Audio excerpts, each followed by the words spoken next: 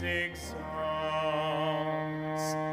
Alleluia, alleluia, alleluia.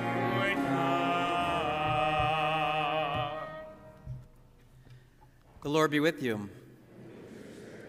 A reading from the Holy Gospel according to Luke.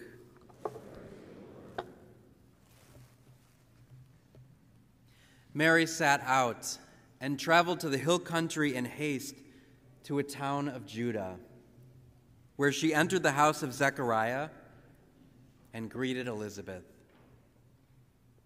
When Elizabeth heard Mary's greeting, the infant leaped in her womb, and Elizabeth, filled with the Holy Spirit, cried out in a loud voice and said, "Blessed are you among women, and blessed is the fruit of your womb. And how does this happen to me, that the mother of my Lord should come to me? For at that moment the sound of your greeting reached my ears. The infant in my womb leaped for joy. Blessed are you who believed that what was spoken to you by the Lord would be fulfilled." And Mary said, "My soul proclaims the greatness of the Lord. My spirit rejoices in God my Savior, for he has looked upon his lowly servant. From this day, all generations will call me blessed. The Almighty has done great things for me, and holy is his name. He has mercy on those who fear him in every generation. He has shown the strength of his arm and has scattered the proud in their conceit. He has cast down the mighty from their thrones and has lifted up the lowly. He has filled the hungry with good things, and the rich he sent away empty. He has come to the help of his servant Israel, for he has remembered his promise of mercy, the promise he made to our fathers, to Abraham, and to his children forever." Mary remained with her about 3 months and then returned to her home. The Gospel of the Lord.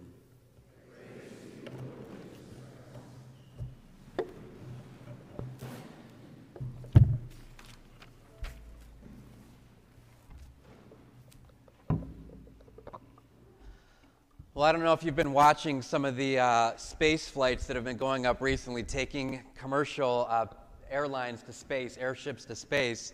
And like Jeff Bezos has one, Elon Musk has one. It's like they're all competing to take people into space. And so I've been thinking to myself, not that I could afford a ticket, but if I had a ticket, would I go into space? That's kind of been what I've been thinking about. So I want to ask you, if you had a ticket and you can go into space, how many of you would? Raise your hand if you would do it. There's the courageous. Okay, the rest of you cowards, raise your hands if you would not do it. Okay. So it seems like most people would not go to space. I myself, I'd be totally excited. I would love to do it. I think it would be amazing. Now, we wouldn't have gone to space like this as we are now if there wouldn't have been one person that initially went to the moon. And so who is that person that initially went to the moon for the first time, stepped on the moon? Neil Armstrong, okay? And what was the famous saying that Neil Armstrong said when he stepped on the moon? So one small step for man, one giant leap for mankind. Now, the interesting thing is, Neil Armstrong always said, "That's not exactly what I said." So he gave an interview and he said, "What I actually said was one small step for a man, one giant step for mankind." And that was important because it was one person taking a step, and just by one person taking a step, that impacted all of mankind. And the phrase became so famous that he started to believe that maybe he actually didn't say And it just happened recently that there was a doctor he works in audiology for disabled people, and he's able to work through sensing of the skin. And so he actually analyzed the audio of Neil Armstrong, and he discovered that he did, in fact, say, ah. It was like 1/50th of a second. He must have said it short because Neil couldn't even hear it on the recording, but he did say, ah. So what that means is a man, one person, their step on the moon brought all of mankind into creation. So that was the first man on the moon. Does anybody know who the first woman that landed on the moon was? All right, no one knows the first woman that landed on the moon. Well, it was Mary. Listen. A great sign appeared in the sky, a woman clothed with the sun, with the moon beneath her feet. Mary was the first woman on the moon, and her head a crown of 12 stars. Now, I know that's one image from Revelation, and I'm just trying to use the image of Mary being the first. So we celebrate this great feast day of the Assumption that Mary was the first to be assumed, body and soul, into heaven. One woman. It happened to one woman so far in all of creation. She was the first one to be assumed. But what that means for all humankind, we all have the possibility to go to heaven. How many of you would like to take a trip to heaven? Raise your hand if you could do it. Okay, how many would not like to go to heaven? Raise your hand. Okay, good. All right, we got one over there.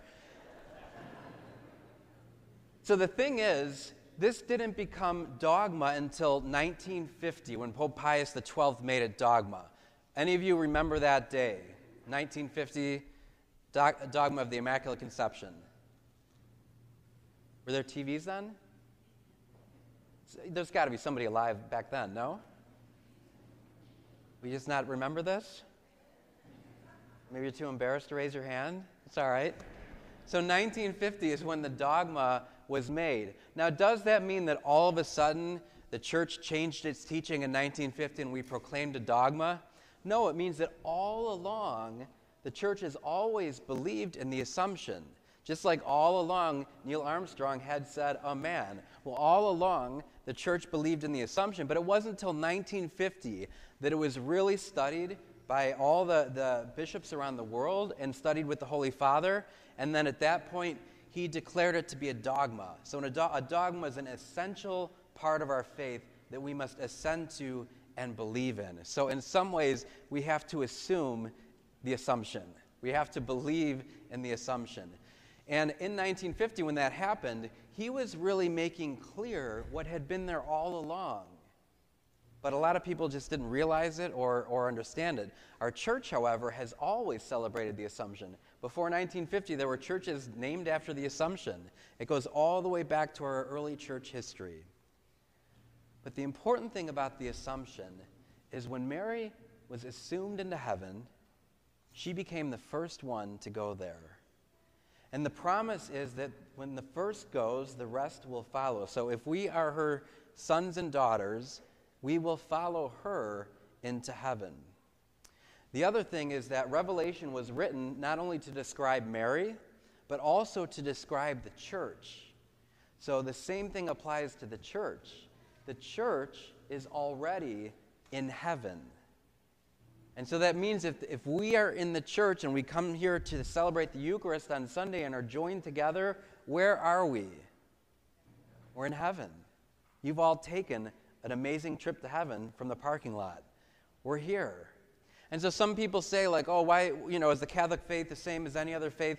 There's no other faith that gets to experience heaven on earth. There's no other faith that has their mother who's already assumed body and soul into heaven.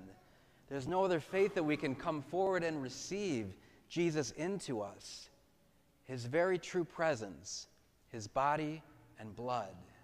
And when we are united with him and joined with Mary, where Mary, a woman, has first gone, we will follow. And so we celebrate this wonderful feast of the Assumption with great joy that we too one day will ultimately get to go to heaven to be with Mary and to be with our Lord.